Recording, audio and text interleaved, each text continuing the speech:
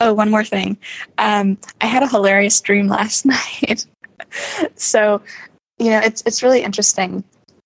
Um, Having the cast settled or like not having all the cast settled, like basically there's certain things that I can't do until I have certain cast members. And I think I have felt stress around the fact that it's not all settled, but it's sort of trickling in one by one. But I think the truth is that is actually great because it provides really clear prioritization. I just need to be prepared for that next person. So I'm feeling grateful for how that's unfolding. And I'm just going to trust that, each member will be sort of resolved when the timing is right.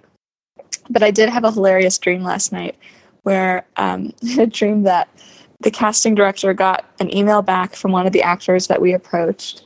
And the actor said something like, so there are a lot of LOLs in this email.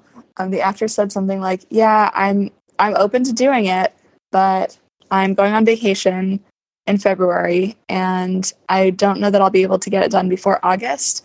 And also, here's a lot of feedback that I have for the writer about like all the things that she should consider and do differently, and she should consider getting this type of person, and she should, get someone who, for this role who looks like me, but, because that will play off really well with the audience.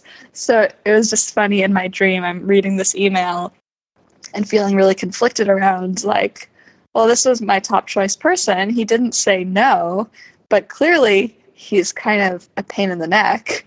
And also I do need to get this done before August. So how do I want to respond? So, yeah, that was my hilarious dream. We'll see if that's how it plays out in real life. But I just thought I would share.